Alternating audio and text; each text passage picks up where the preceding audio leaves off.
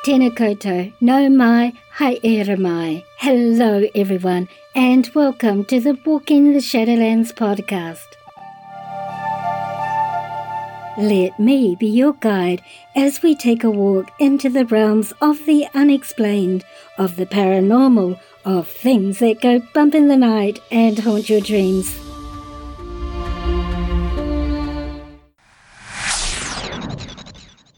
Your hosts? I'm Marianne. Thanks so much for joining me today, tonight, whatever time it is, wherever you're living in this beautiful world of ours. Sit back, relax, and let me be your guide as we walk into the Shadowlands together and see what awaits us there.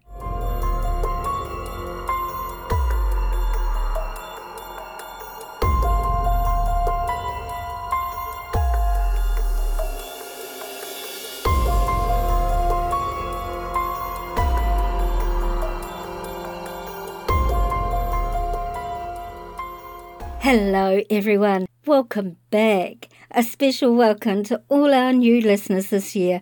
I hope that you all had a safe and comfortable holiday season, especially for those of you in the world whose holiday was disrupted by this pandemic. Also, welcome to 2021. Let's see how this year pans out for us all, eh? I lived in the States for some years in North Carolina. To be precise, a lovely small town called Waxhaw, just out of Charlotte. I did a bit of movie extra work while I was there, and one time I went to Georgia for an audition. Whilst I was there, I decided to go on one of the ghost tours because I wanted to learn a bit more about the history of the area I was currently in, not because I expected to see anything paranormal. I was really impressed with the tour guide, who was particularly interesting to listen to, and he told the stories in such an entertaining manner that I was thoroughly spellbound. When I got the chance after the tour had ended, I asked him if he had actually had any paranormal experiences on his tours, or if any of his guests actually had. It was no surprise when he told me of a couple of experiences. I can't remember the precise details now, but that tour stuck with me. And I've always thought it would be a great thing to actually be able to sit down and talk to someone who does these tours. And finally, I got the opportunity to do so with this episode's special guest. However, the question for you, as always, is, are you willing to walk with me into this part of the Shadowlands and see what awaits us there? Before we do, sit back, relax with your favourite hot or cold drink and your knee rug. This is going to be quite a journey. You might want to leave the lights on for this one. Then let's begin.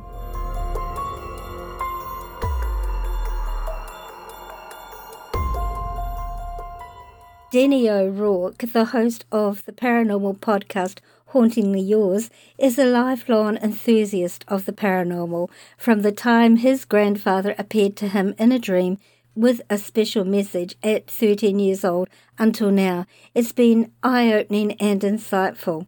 It's left him wanting more though. What is on the other side for us after death? Today, Denny, in addition to being a podcaster, is also a professional ghost tour guide, a ghost storyteller and paranormal investigator. He's a lover of history and finds himself aiming to keep the haunted locales and their stories alive. My special guest, Denny O'Rourke.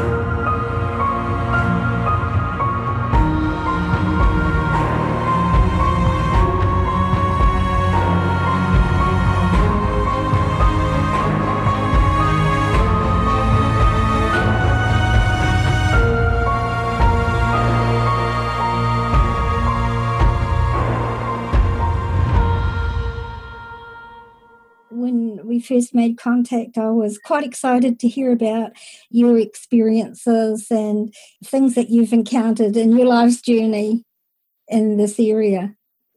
Oh, So yes. maybe we could start by you telling us how you came to, well, one, to be a tour guide for a start. That's absolutely fascinating. Yeah, so I went to work for an outdoor living history museum where I live in Virginia called Colonial Williamsburg. And it's the largest outdoor living history museum in the United States, just over 300 acres. It's a representation of the way Williamsburg looked when it was the capital of the colony of Virginia during the 18th century. Right. I found myself working there as a gardener, interpreting gardening history from the time period. And the opportunity to become a ghost tour guide came up. And I said, well, I'm an investigator, I've been chasing after the paranormal my whole life. Why not? And I went out, they had me perform a story for them, and they offered me the job the next day. And I ended up working for them for about 5 years as a ghost tour guide, storyteller. And then I left them. They decided to merge my program with another program and create a new program that I didn't agree with. And I ended up finding a new home, and I've been working with them. Let's see, I guess the better part of 6, 7 months now. Oh, great. Okay. And I know when I lived in the States, I lived in North Carolina for a number of years, and I visited, where was it? Atlanta, Oh, Georgia, and I sure. went on a ghost walk there, and Mm. I really enjoyed the history and the storytelling of the person who gave the tours. So, in order to do something like that, you have to be a pretty good storyteller, to be able to keep people, what's the word, Interesting. involved. Yeah, yeah. Oh, yeah, yeah. Absolutely. Yeah, and that's 100% right. And I can tell you from experience, if I ever feel like somebody's not into it, I have to think creatively and figure out a way to pull those people in. Um, haven't had any complaints so far. So, Oh, that's good. So you have to really be a natural storyteller. You have to be part actor to be able hmm, to get the people involved and interested, and you have to be able to absolutely. think on your feet and outside the box, I would say. Very much so. Yes. And thankfully I do have, I mean, my background is theater, and, I've also done film and television. So it definitely comes in handy. I was going to say you have to have some sort of background like that to be Yeah, able to really dramatize and bring these stories to life. Uh, most definitely. yeah, absolutely. So maybe we could go back a little bit and maybe you could tell us how you became involved in the paranormal to begin with. What set you off on this journey? Well, we're going way back here. When I was 13, I'm 33 now, by the way. When I was 13, my grandfather passed away. Actually, he died 2 days before my 13th birthday. And I remember I was very devastated by this because he and I were very close. 2 days after we buried him, I awoke in a dream where I was in this white room with very bright lights, and I'm looking all around because it didn't feel like a dream, Right. but I knew I was asleep. And I remember looking all around this place thinking, okay, where am I? And the room just seems like it goes on forever. And I start walking along, and then I hear a voice call out to me, and I recognized it. So I kept moving closer and closer, and I realized it was my grandfather, and he was sitting all the way at the other end of this room.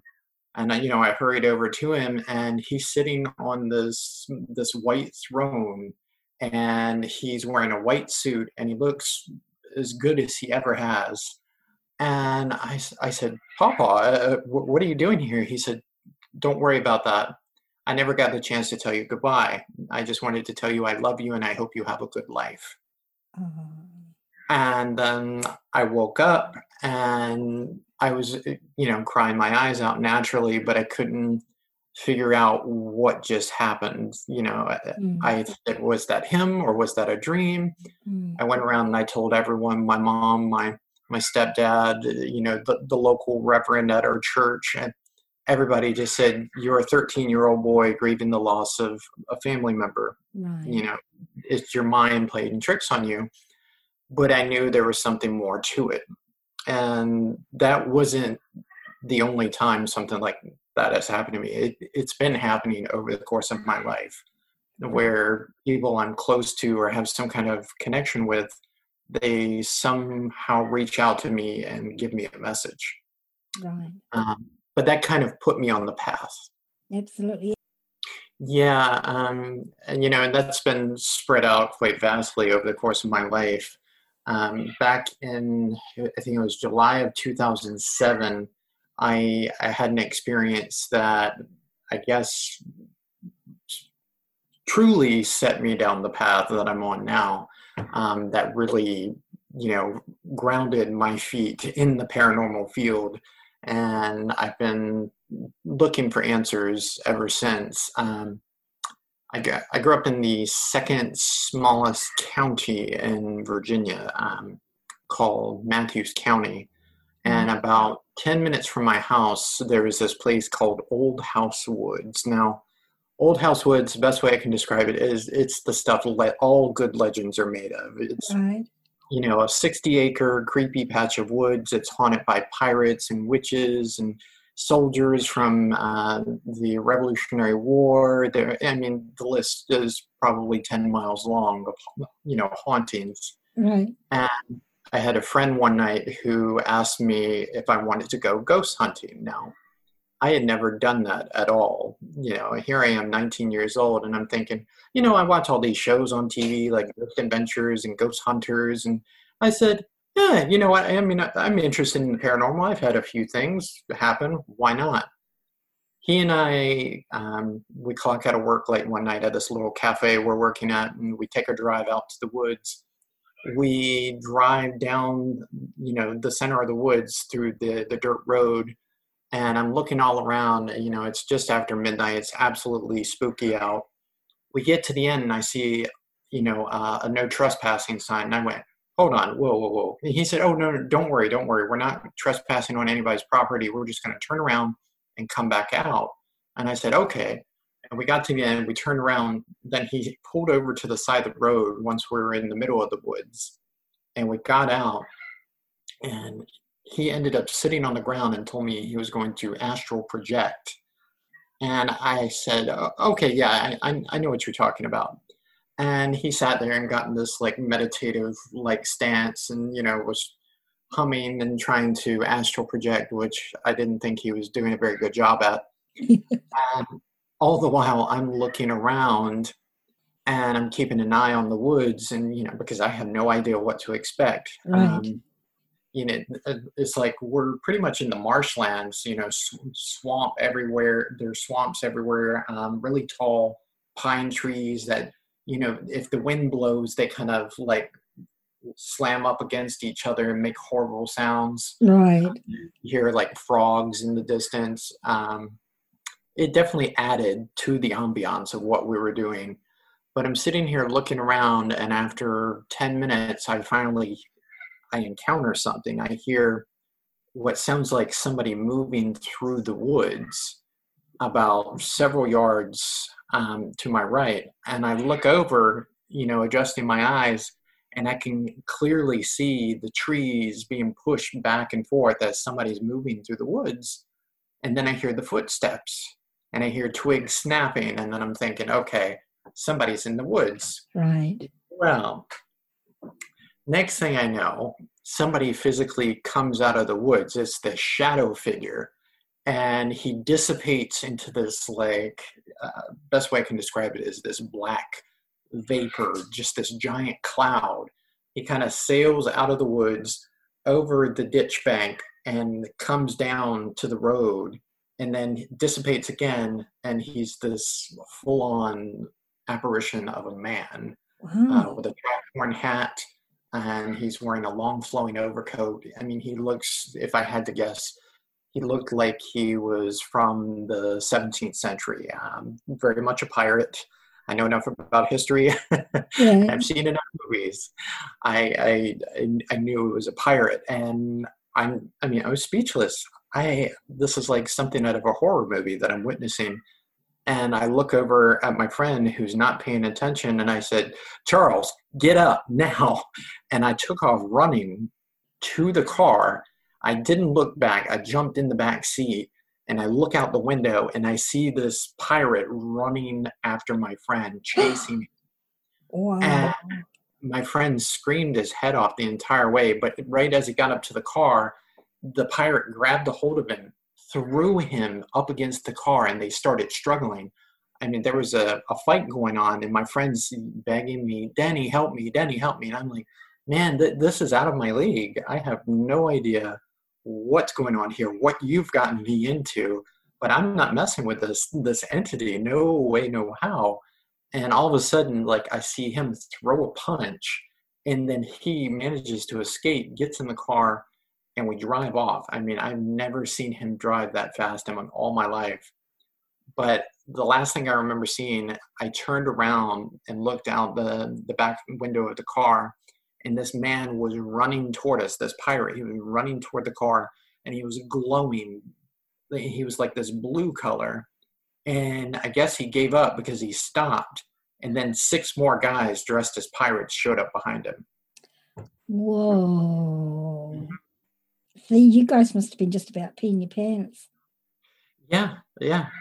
I mean, to this day, I mean, it still blows my mind every time I take that trip down memory lane. Yeah. I mean, I feel like I had an experience that most people want and never get, you know what I mean? And I keep going and looking for those types of experiences. Well, you would. I guess one is verification for what you experience, because it's not very often that you have spirit physically interacting. Exactly. Yeah. It's actually very rare. So right. For you to see that on your first encounter is pretty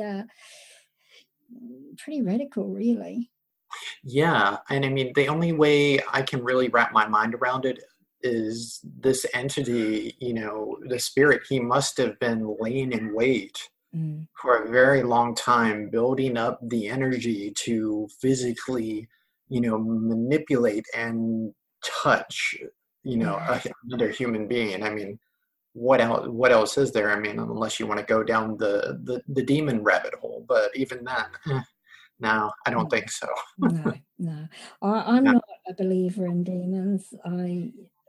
I mean, I've been a medium my entire life, and I've seen some very nasty human spirit, and I've seen some interdimensional beings, but demonic is a religious terminology used to create fear.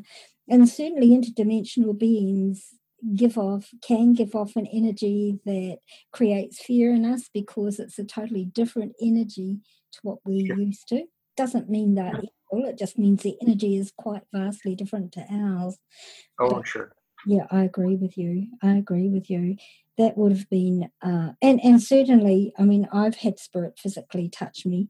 Never hit me, but touch me as in comfort touches, and many people have. But to see that, how did your friend deal with it?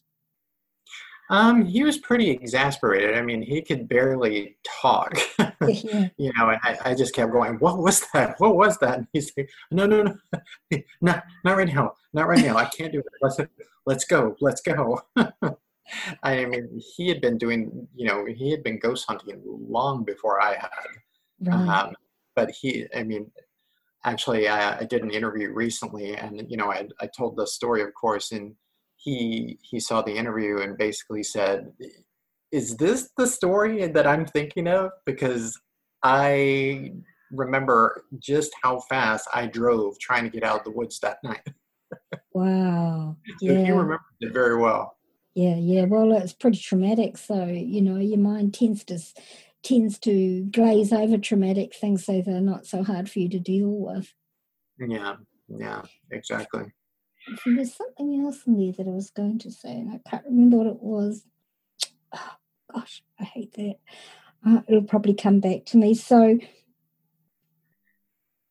oh, that's right. So the spirit that was there, he obviously had a lot of anger and control issues, Oh yeah, I'd say so. and he obviously felt like you were being disrespectful, or Hmm. maybe he was still guarding his treasure. Who knows? Yeah, and that's an interesting thought because one of the many legends of the place is that the infamous pirate Blackbeard Blackbeard. actually came ashore White's Creek, which runs along the woods, and he took about a dozen men in and buried some treasure and then killed them all so their Oh, spirits would protect the treasure. Dead men tell no tales and all that. right, right. And then he got back on his ship, sailed, further down the coast to North Carolina and met Lieutenant Maynard and unfortunately met his ultimate demise. That's really interesting. So that could explain, maybe that wasn't such a legend after all. Maybe he actually did that, and that would explain the group of men coming up behind and the anger of that particular person. Yeah, yeah. Who Makes knows? sense to me. Interesting Yeah. food for thought, though, isn't it?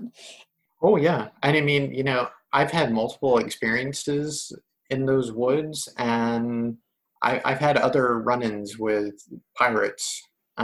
Actually, there was one night where we actually, me and some friends got permission to spend the night in the woods. And I was actually filming a small documentary, about my experiences and the history and everything.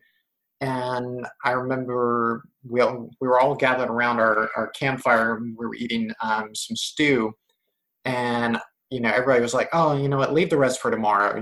That'll be a good lunch." And I said, "Okay."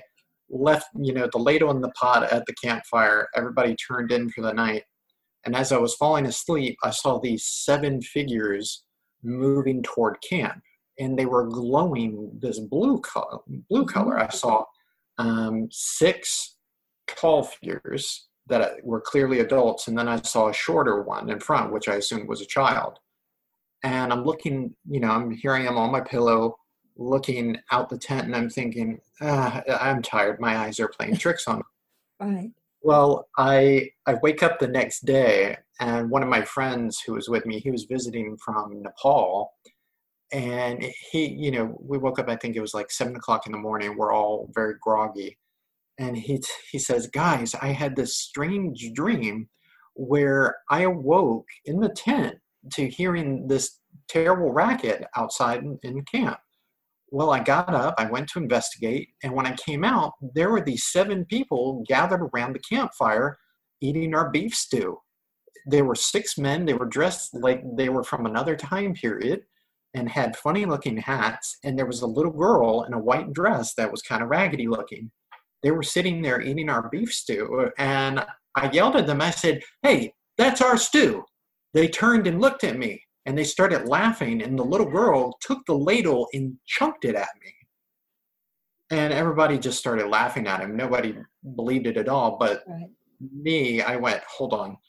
I took what I saw and I took his dream and I put the two together and I looked at him and I said, "Tenson, where's that ladle?" And because I had looked down in the pot and it wasn't there. And he said, "Well, in the dream, she threw it," and he pointed, and there it was on the other side of camp. Oh, wow. Yeah. And, Wow, that's pretty freaky. right. Yeah. So, I mean, the other guys thought, it was just him being silly, but Mhm.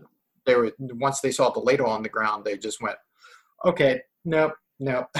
Don't want to know about this, right? Right. And Yeah. that would be a normal reaction, wouldn't it? Wow, how Yeah. so that was pretty much a shared experience that validated what you had seen, and it validated for Tenzing, is it? Did you say Tenson, yeah. Tenzin? Hmm. Yeah, it validated for him what he had experienced as well. Right. How cool is Absolutely. that? I Wow. know. So that got you, so that really put you on a lifelong journey into the fields of the paranormal and the unexplained. Oh, yes, very much so, without a doubt. Yeah, I would say so.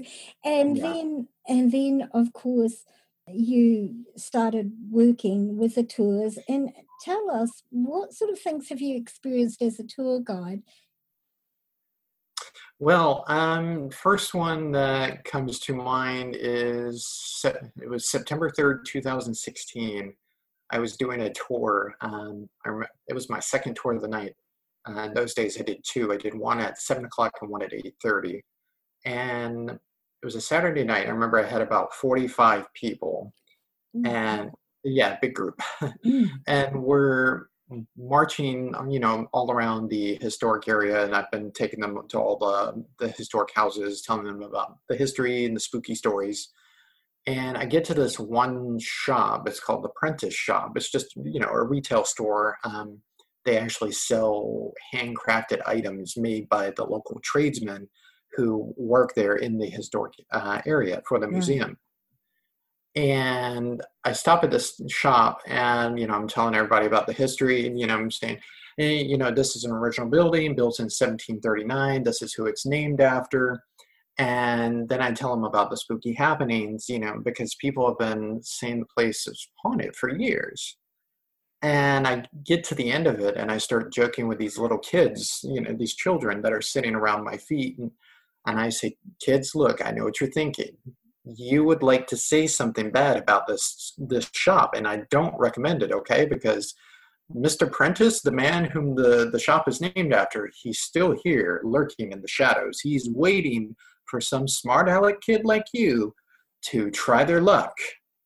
And, everybody started laughing. I was just joking around, trying to have a Right. bit of fun. And one of them gets up. He's like 10 years old. He looks at both of the windows on the side of the building where I'm standing. And he says as loud as he possibly can, Mr. Prentice, are you here? I think your store is stupid. And then he spits on the ground. I said, oh, somebody's a tough guy. Okay. We don't provoke ghosts, young man. And he laughed. He thought it was the funniest thing in the world. But then it was like he did a 360. He went completely white, and then he took off running to the back of the group. And I look back, he's holding on to his mom for dear life, pulling on her arm. Mom, help me, help me. She's like, what, sweetie? What's wrong? He points at the shop window that I happen to be standing under. And she looks at the window. She goes completely white, and she has no words all of a sudden. And everybody else who's all around us, they were laughing. They just went completely silent, and they looked at the window, and they had no words. Everybody was completely and totally mortified at something that was in that window. And I looked at everyone and I said, guys, what's going on? Why did all of you just become silent as the grave? And then a gentleman at the back of the group, he yelled out to me, and I look back. He's an elderly man, white hair. He's got a New York Yankees hat on. He's got a camera around his neck. And I said, sir, what's wrong? And he said, Denny, should anybody be inside this shop right now? I said, no, sir. Why? He said, I'm pretty sure there's a man sitting in the window right now. There's a really bright light on. You can't miss it. And I looked at everybody else because I thought the guy was messing with me, Right. trying to have a bit of fun. So I said, guys, is he telling the truth? And they were like, yeah, you want to turn around and look in the window. So I took a couple of steps out, and I looked in that window. And what I should have seen, by the way, was a black curtain that's literally nailed to the windowsill. It's there to help maintain a 18th century look about the Right. building. They don't want people to look in and see a laptop or a fax machine or something modern, throws you for a loop. And I'm looking at it, this window, and the curtain's not there. It's gone. It's like somebody's just ripped it off the window. And instead, there's a bright light on inside the store. And there's a man sitting there in a chair. Quite plainly, we can all see him sitting there like he's at a desk, doing something. And we're looking at his profile. You can see his ears, you can see his neck. You could tell he had long brown hair, which was pulled back. And he was wearing an 18th century outfit, very prominent collar. And you could see the chair he was sitting in. Now everybody's begging me, Denny, what is this? What's going on? And I'm like, oh, hold on, guys, let me find out. I walk up to the window. I knock on the sill, trying to create a little noise. I say, hey, pal, I'm sorry to bother you up there. My name's Denny. I work for the Colonial Williamsburg Foundation. Do you mind telling me who you are? I just finished a tour out here, and I'm terribly sorry, but all of my guests are absolutely petrified. Who are you? And a few seconds later, I got a response because he moved back in his chair. He got up and he turned around to face me. And I got one good look at him because he came in real slow. He bent over, he put one hand on each of his knees, and he kind of leveled his head with mine and just stared me right in the face. And what I could clearly see was a middle-aged man, probably in his mid-40s, long brown hair, brown eyes. He had some facial hair coming in, and he was dressed as an 18th century merchant. Now, I know he was a merchant based off the type of attire that he was wearing. Not only that, I was a merchant for the Historic Museum at one point myself, so guilty as charged. But I'm looking at this and I'm thinking the tailoring is way too good. This guy has to make his own costumes. But I cast that aside and I waited for the response, and I could tell this guy was, ticked off. Mm. But I never got a response other than him getting up and looking at me, because the light in the store blinked off, he was gone, and then the black curtain reappeared like the whole thing never happened. Whoa. Pretty much I turned around to try and tell my group what I thought happened, and my group had taken off running. They were going every which way, and I basically said, all right, guys, have a good night. And I got back to my manager's office to tell him what happened, and the gentleman who asked me, to look in the window, he followed me the entire way, and he said, Denny, I just wanted to tell you that I was taking photos from the moment the guy appeared in the window, and I just wanted you to have one of the photos. And I went, wow. And I mean, I've had it on my phone ever since that day, September 3rd, 2016. I tell that story every night at work. Wow. But if you look, oh my goodness, a little bit, I'm trying to show it to you as best as I can. Can you send me a copy of that? And I'll put it on this episode's, like on my website. I have a page for each episode where I put a fully written transcript for deaf people. And I would really like to put that image with it. Sure. Yeah, absolutely. I can do that. Awesome. Oh, yeah, fantastic. Oh, wow. That's pretty amazing. Yeah, that's been by far my best experience. But I've had multiple. I've had multiple experiences. There's one house there. They consider it the most haunted house in the city, and it's called the Peyton Randolph House. And the spirits there literally know me by name. Right. Whenever I go there, and if I turn on the spirit box, which is, a perk of coming on my tour, because it's an extreme tour. Right. I carry paranormal equipment, but if I turn on the spirit box, they start talking to me without me saying, hey, it's Denny. Nope. I turn it on. Denny, hi, Denny, hey, Denny. And I'm like, all right. Hey guys, yes, it's me. I know you like me. That's so cool. That's so cool. I've had similar experiences. I used to nurse. I live in a small town in New Zealand called Napier, and I started my training as a hospital-based training on a Napier Hill, which is like a huge hill in town. Yeah. And there's the old original Napier Cemetery is right by the nurses' home where I used to live. Okay. In the days back in the 70s when I started my training, nurses in New Zealand had to live in the nurses' home. That was the regulation. Very British, not like it is at all in America. Sure. And I used to go over to the cemetery all the time and visit and just sit there because I enjoyed the energies. It was quiet and it was peaceful. And the spirit there knew me. And I had been away for about 20 years, and I came back to Napier, and I went for a visit, and I had my recorder, and I got, oh, Marianne's back.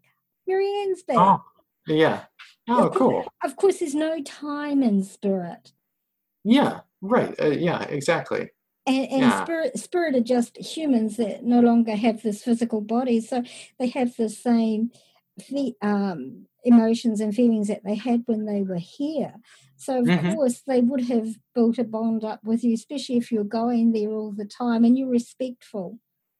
Yeah, exactly right. Exactly right. And I know when I first started doing tours, for the current company I'm with, the spirits at this house, I think they got aggravated with me asking the same questions every night that I came.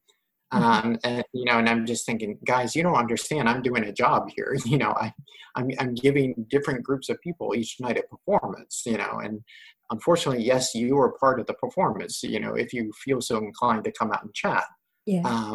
It's like I would say, are there any men here with us tonight? You've asked this already. It's like, okay. Why do you linger at this place? We've been over this. I'm like, okay. So I learned to adapt very quickly because I wanted to keep that friendly rapport with them. Right. So instead of coming there and just asking a billion questions, I would just come there and start a conversation. Hey everyone, it's Denny. I hope everybody's doing all right tonight. How's it going? And try to get them to come out slowly but surely. And it seems like every time I go to that one house, there's always someone different there. There on record, there have been over 30 plus deaths in the house. Wow. Yeah, and there is a cemetery on the property that no one's ever found with one of the former families that lived there in the 19th century. And I had a conversation with a spirit one night who told me his name was Michael. This was actually about 2 weeks ago. And I said, well, Michael, I'm curious. Can you tell me how many people are in the house right now? He said 27. And I was kind of baffled. I just went, whoa, that's a number out of left field. I mean, okay. I said, are you sure? He said, yes. And I said, are you part of the Randolph family? And he said, maybe. And I said, somebody's feeling persnickety. Okay. Yeah, doesn't want to reveal who he is. But I went and looked it up because, I'm very familiar with the house, but I won't pretend to know everything. I did find out that the Randolph family, who the house is named after, they had 27 slaves when they lived in that house. Wow. So I thought, oh, what if Michael is an enslaved person? Right. Yeah. I just, coincidence? Sure, you can say that, but either that or somebody's privy to some information. Yeah. Wow, yeah. That's really interesting. Now, I was looking up, doing a bit of research on you, and I read that the most scary incident you've ever experienced was in the Horn Harbour nursing home. Oh, yes, I actually just talked about that last night for a virtual podcast summit that's going on right now. Oh, okay. Indie Pods United. Yeah, a bunch of my friends got together and decided to put that little shindig together. But I talked about that. That was a big trip down memory lane. So pretty much after I became familiar with Old House Woods, I decided I needed to branch out, and I started looking for other places in my hometown.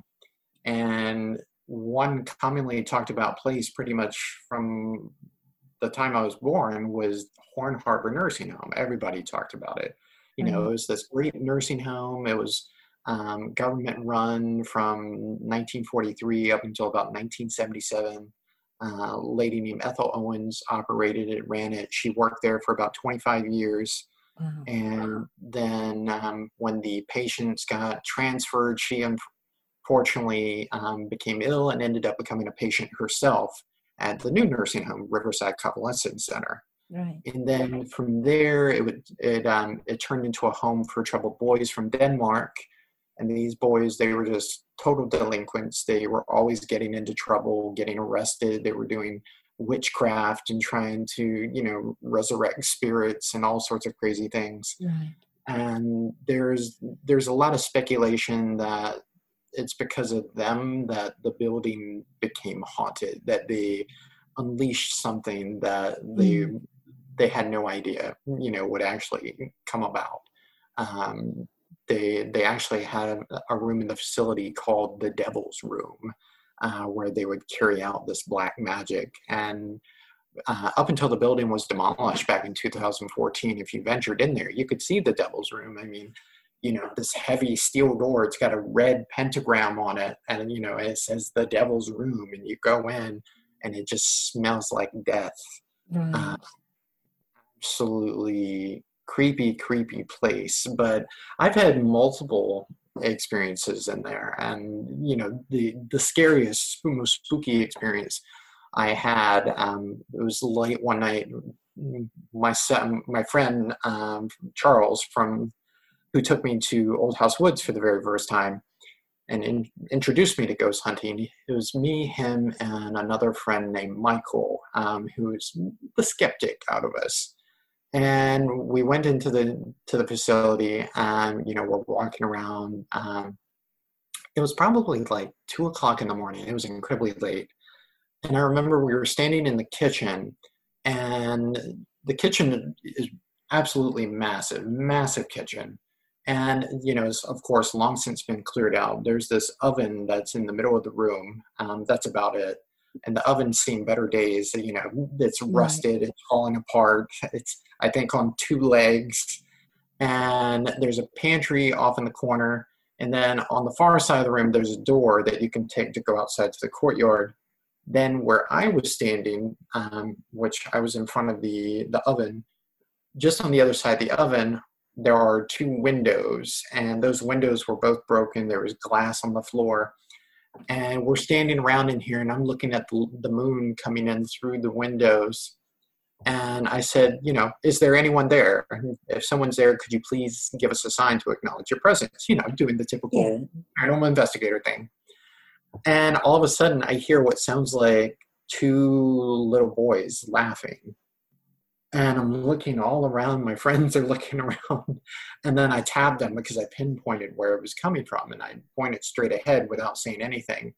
And we all start looking at the 2 windows in front of me. And sure enough, there are 2 silhouettes that look like young boys. And they've got their hands over their eyes, like they're peeking in at us, having a laugh.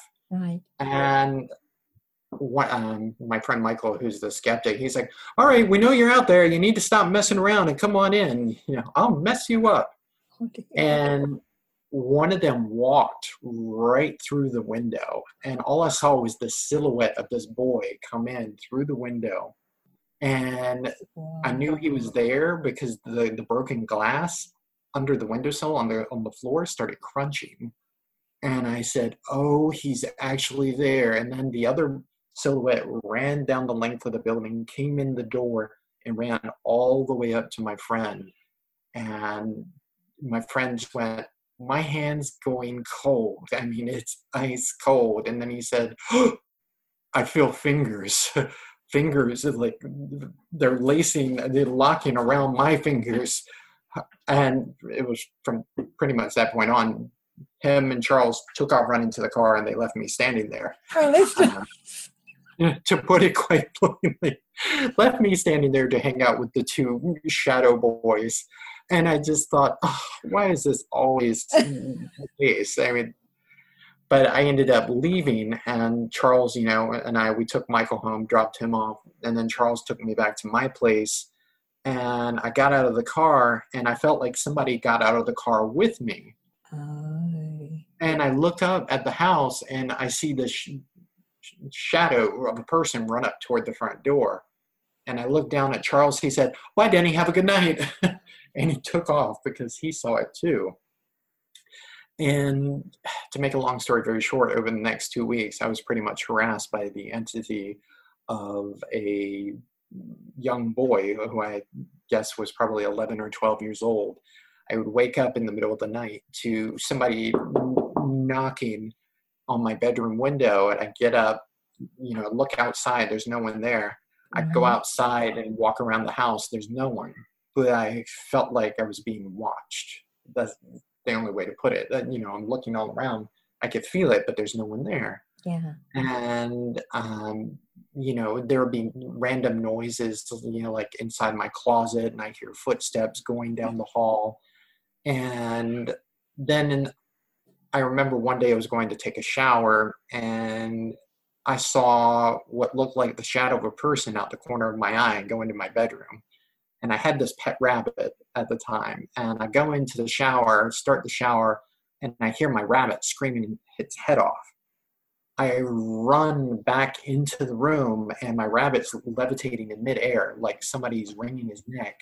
And then he just drops dead. And I was just like, okay, what just happened? I was upset. I took the rabbit, I buried him.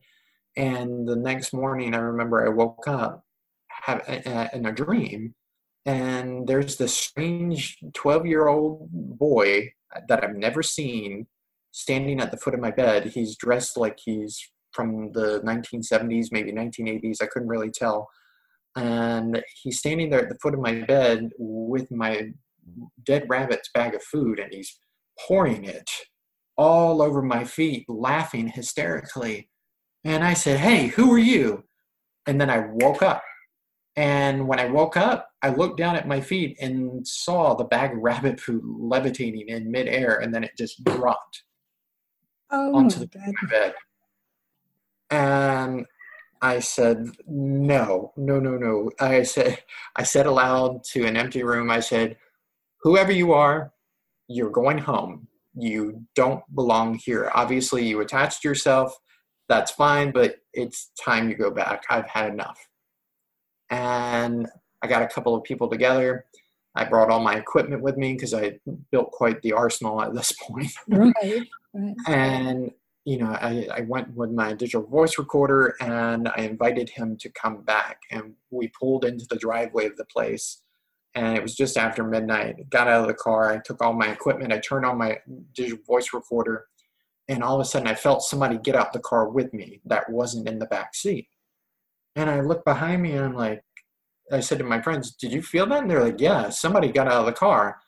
And then we saw the shadow of a person dart behind the bushes that were near us. And I said, "It's him. It's him. He's run over there." And I quickly run around the corner. I've got all my equipment out and recording this. And when I get behind the bushes, I see what looks like these two clouds of like white mist just lingering there, and they're kind of moving back and forth around one another. And me and my friends can hear what sounds like the laughter of two boys laughing quite clearly, quite plainly. And then one of them says, "Thank you, Denny." And then it was from there on, we were like, "Okay, we got what we came for. He's back. Let's go." Wow. Yeah. Pretty, wow. I think you handled that really well. And I guess you learned from there on to tell entities that they can't follow you home. Yes, I make that a point every single time I go, do an investigation, or if I even do a tour, because I know, doing tours, there are some of them that like to follow me around.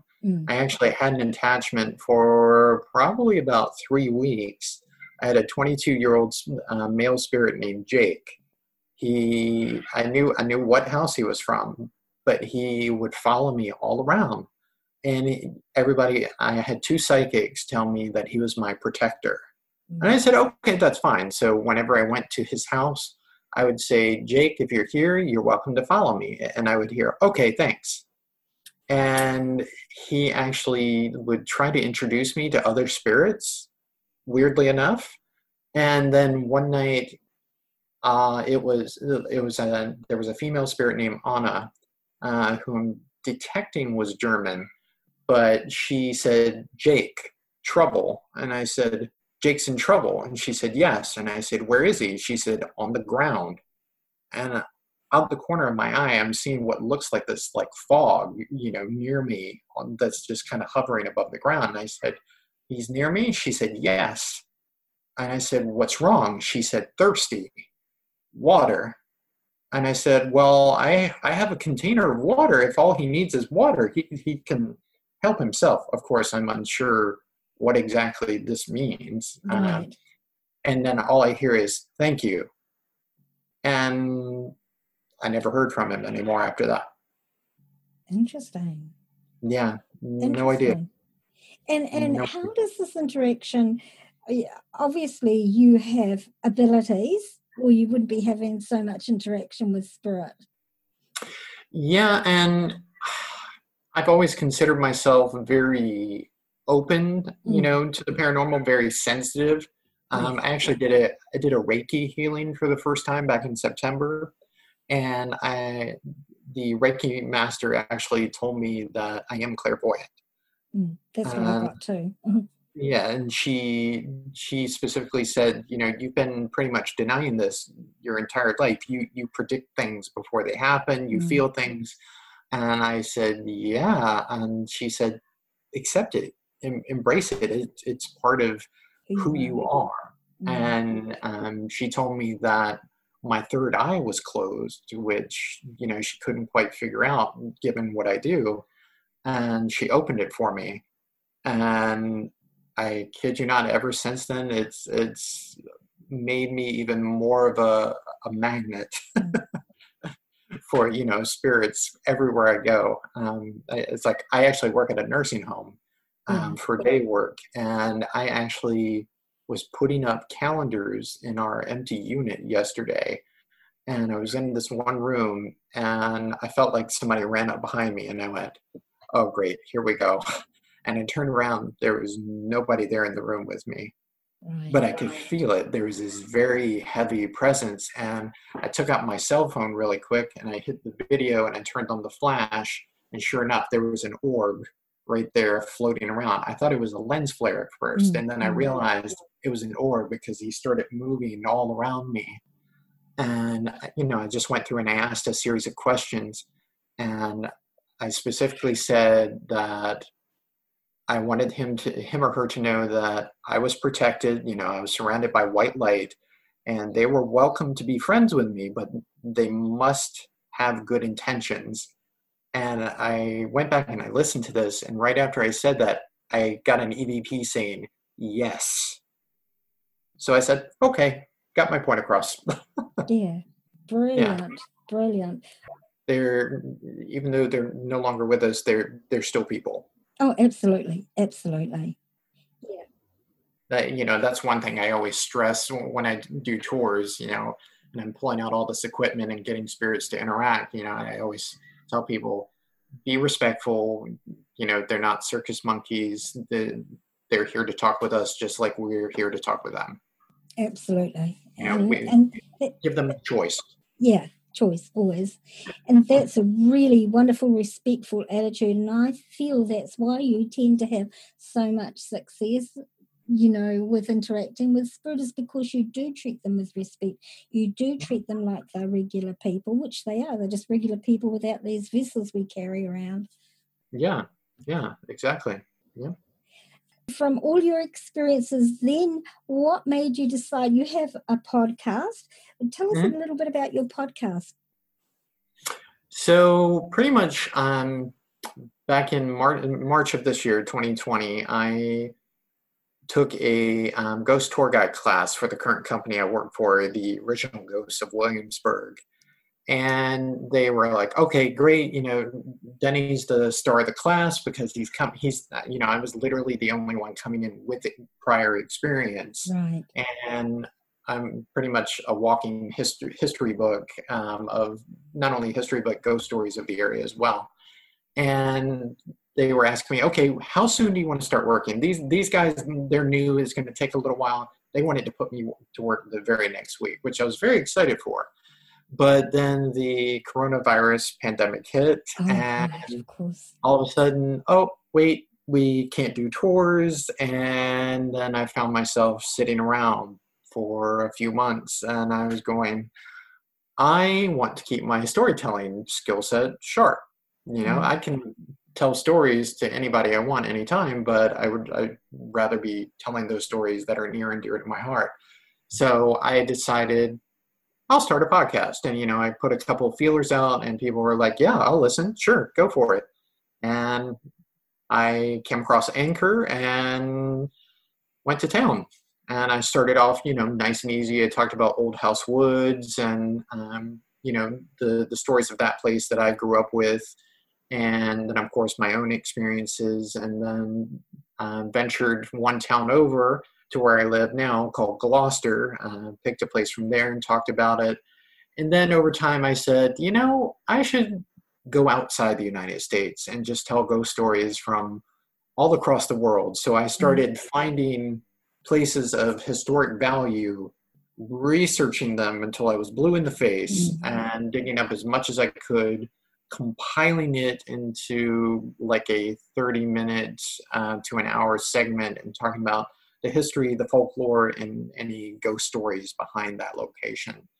And I ended up doing 13 seasons, I ended up doing 13 episodes for my first season. Currently in the middle of a break while I'm gearing up for season 2, which I'm very excited for. How exciting. Yeah, that's really awesome. And I know how much work goes into, I suspect, I have a feeling that you research like I do. I like, if I'm doing a subject like one of the episodes I did in my first season, I'm currently in a break at the moment between my 5th and my 6th season. Okay. And in my first season, I did an episode called A Glitch in the Matrix, a Holographic Reality. And I did over 30 hours research for that episode. It was like writing a mini thesis. Sure. Got all the theoretical physicists I could find on the subject. I researched them, and I suspect that you work in the same way. Absolutely. I essentially take what I do for, tours, where I go into a location and I dig up the history, I dig up what happened, and then I figure out how to kind of compile it, shorten it, and present it in a timely fashion. Right. Yeah, but I definitely jump into it with both feet. Right. And what's your podcast called? My podcast is called Hauntingly Yours, podcast for the paranormal. Yeah. Brilliant. Hauntingly Yours, a podcast for the paranormal. Yes. It's probably much easier to just say Hauntingly Yours, but and I decided, at the very beginning, because my main objective with my podcast is to keep stories alive and can keep people telling them. I tell you the story, you turn around and you tell your friend, and your friend tells your mom, and so on and so forth down the line.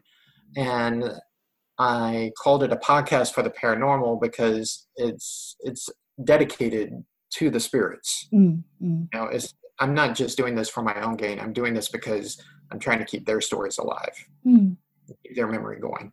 That's really cool. That's actually a really nice way to look at it, Denny. It's a really nice thing. So give us your social media. So how can people contact you? They can hear your podcast. Are you on most podcasting apps? Like, I know you're on Anchor. Are you on Apple and iTunes? Yeah. So I'm on all the major platforms. Right now I've been using a link tree just because it kind of compiles all the links into one space. And I mean, I'm on Apple Podcasts, Google Podcasts, Castbox, Stitcher, Pandora, iHeartRadio, Amazon Music. The list just goes on from there. So pretty all of them. And you're on Instagram. What's your Instagram handle? Hauntingly Yours Podcast. Hauntingly Yours. Are you on Twitter? Twitter as well. Yeah. HY Podcast FM. Okay. Brilliant. And I'll have links to all your social media on this episode's page on the podcast website, www.walkingtheshadowlands.com. Do you have a podcast website or just a Facebook page at this point in time? Just a Facebook page at this point in time. So is your Facebook page the same name as your podcast? So it's going to be the same name as you can find it under the same name as the Instagram, Hauntily Yours Podcast. Okay, brilliant. So There you go. And have you started writing a book yet? That is in the works, yes. Yeah, my one of my objectives is to essentially take all the places that I talk about in each season, sit down, expand upon the history, get more stories and more pictures, and just before I knew it, created a compendium of haunted places throughout the world. That's great. The reason I asked that is I actually saw in my mind's eye you writing this book. Mm-hmm. At first I thought it was just about that wood area that you talked about at the beginning. I forget the name of it, where you had your pirate experience. Yes. When the Reiki master I met recently, she actually suggested that I write a book about it. But she suggested I write a children's book. Yeah. No, not for children. I can actually see it, and I can see that it will do very well actually as well, Jenny. Mm-hmm. You've possibly got a couple of books on you, but yeah, I can see that doing very well for you. Oh, good to know. All right, a little food for thought. How exciting! So, what do you have coming up for you? I understand that you guys you're still in lockdown in the States, or is life? Well, it was we were in lockdown, and then we're out of lockdown. Every state is different right now. Right. We're currently in what's called phase 3 here in Virginia, but I think we went back to phase 2 because there's been a spike in the virus cases. Right. We're very much getting hit with the second wave right now, and people are starting to kind of buckle down and go, okay, it's coming back around, and more people are getting sick, and more people are dying, and it's kind of scary, because we don't know what's going to happen. Exactly. It is pretty scary. We're very lucky here in New Zealand because we're so geographically isolated, way away from any other country in the world. The closest country is Australia, and of course then next is the Antarctic. So sure. We're very lucky. So where do you see yourself going from here? I see myself eventually being in the paranormal field full time, between podcasting and writing books and paranormal investigation. I just see myself full time doing what it is I love and that I feel like I'm meant to be doing, telling ghost stories. Yeah, brilliant. Yeah. I can see you doing that as well. I mean, I can never see you not telling ghost stories in one form or another. Sure. Yeah. I can absolutely. See you, like it's this old grey gentleman, telling stories to the kiddies and to the grown-ups who listen to them. Yeah. Right. Yeah. I remember one of my old storytelling mentors, she said to me once, you haven't told a story, Danny, until you've told it 50,000 times. And I said, there's probably something to that.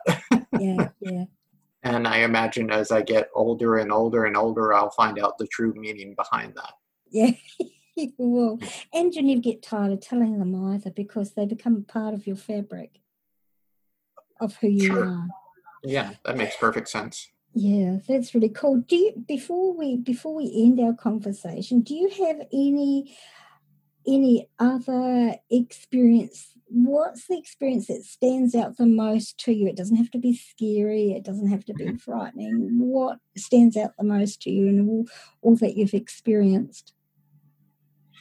Um, as a whole, I would say I just had an experience not too long ago where I was told that I had spirit guides, and the person who told me, she said that I had several of them, and I said, "Oh, really?" And she said, "You've got one that I believe is either a grandfather or a great grandfather," and I just thought, "Oh gosh, it's my grandfather, my mom's dad, who passed away 2 days before my 13th birthday and appeared to me in the dream.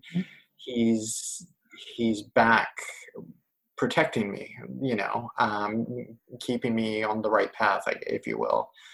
And I went and got my spirit box, and I started trying to make contact. And I made contact with one of my spirit guides, and she told me her name was Anne. And I asked if, my grandfather, I said his name, Robert Slaughter. I said, "Is he a spirit guide?" She said, "One of them." And I said, "Is he near?" She said, "Yes." And I asked, could I speak to him? And she said that he was unable to speak, but he could hear me. And I said, "Okay, well, I'm not sure if he's actually there, so can I get some sort of confirmation, you know?" And she said, "Sure." And I said, "What did he call me when I was growing up as a child? Well, what was it that he called me?" And there was like a few seconds of just static, and I heard "angel." And I started crying, like, right there on the spot, because that's what he called me all the time. And even though I was a boy, I was just like, I was like, "Papa, stop. Call a girl angel. Don't call me angel." It's like, what? It's just a sweet term of endearment. I mean, that's all it is. There's no harm in it. And I told the spirit guide, and I said, "Tell him that I appreciate him being here, but he can go on. He doesn't have to be here anymore. If there's several of you around to help me on my way through life, that's great, but tell him he can rest." And it was just kind of a profound moment for me, because here I am again. I'm this 13-year-old boy saying goodbye to my grandfather in a dream, but now I'm here as a 33-year-old man telling him goodbye once more. Oh, that's really sweet. Yeah. That's really sweet. Yeah. And our guides come and go. As we reach various stages of growth in our life, new ones will come in and old ones will leave.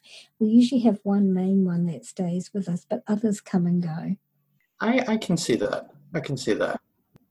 Denny, it's been awesome having you on our episode today, and thank you so much for your time and your really interesting experiences that you've shared with us. I've really loved it. Great. I was more than happy to share it. Thank you for having me on.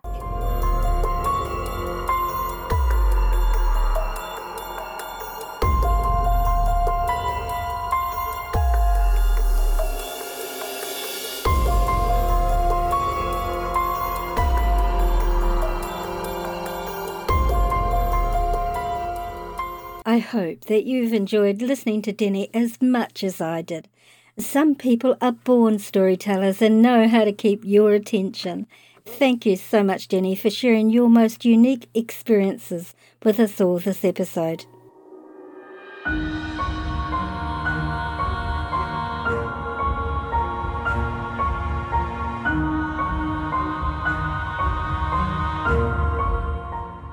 Our music today was called Strange Things by Jay Urban.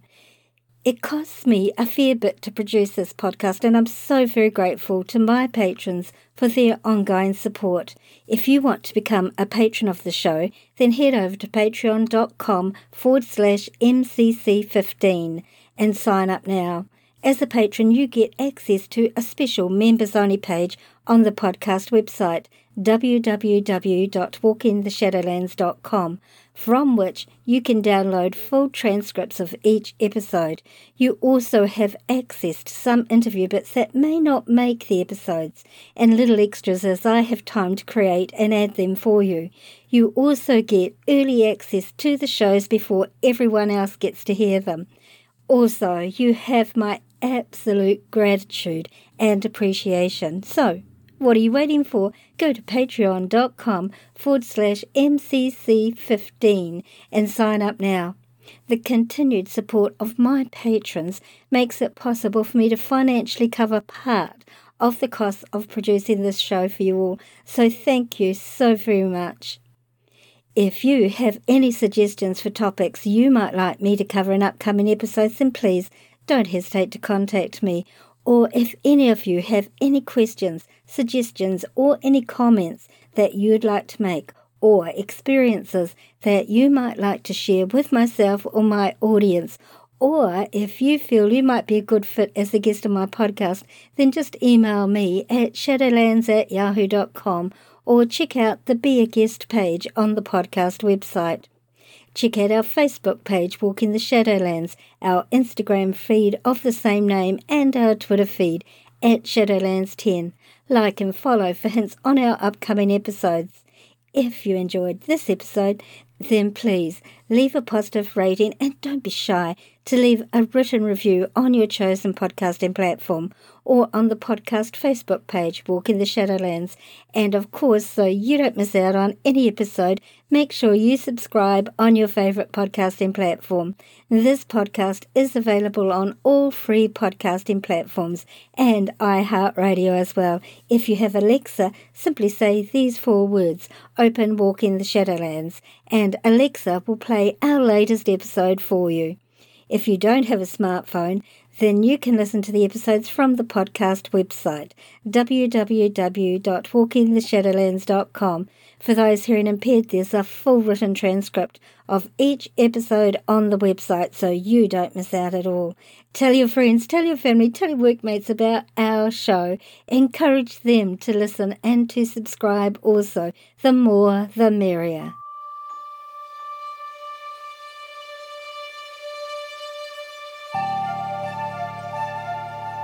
Thank you so much for listening today, tonight, whatever time it is, wherever you're living in this beautiful world of ours. We'll see you in 2 weeks' time.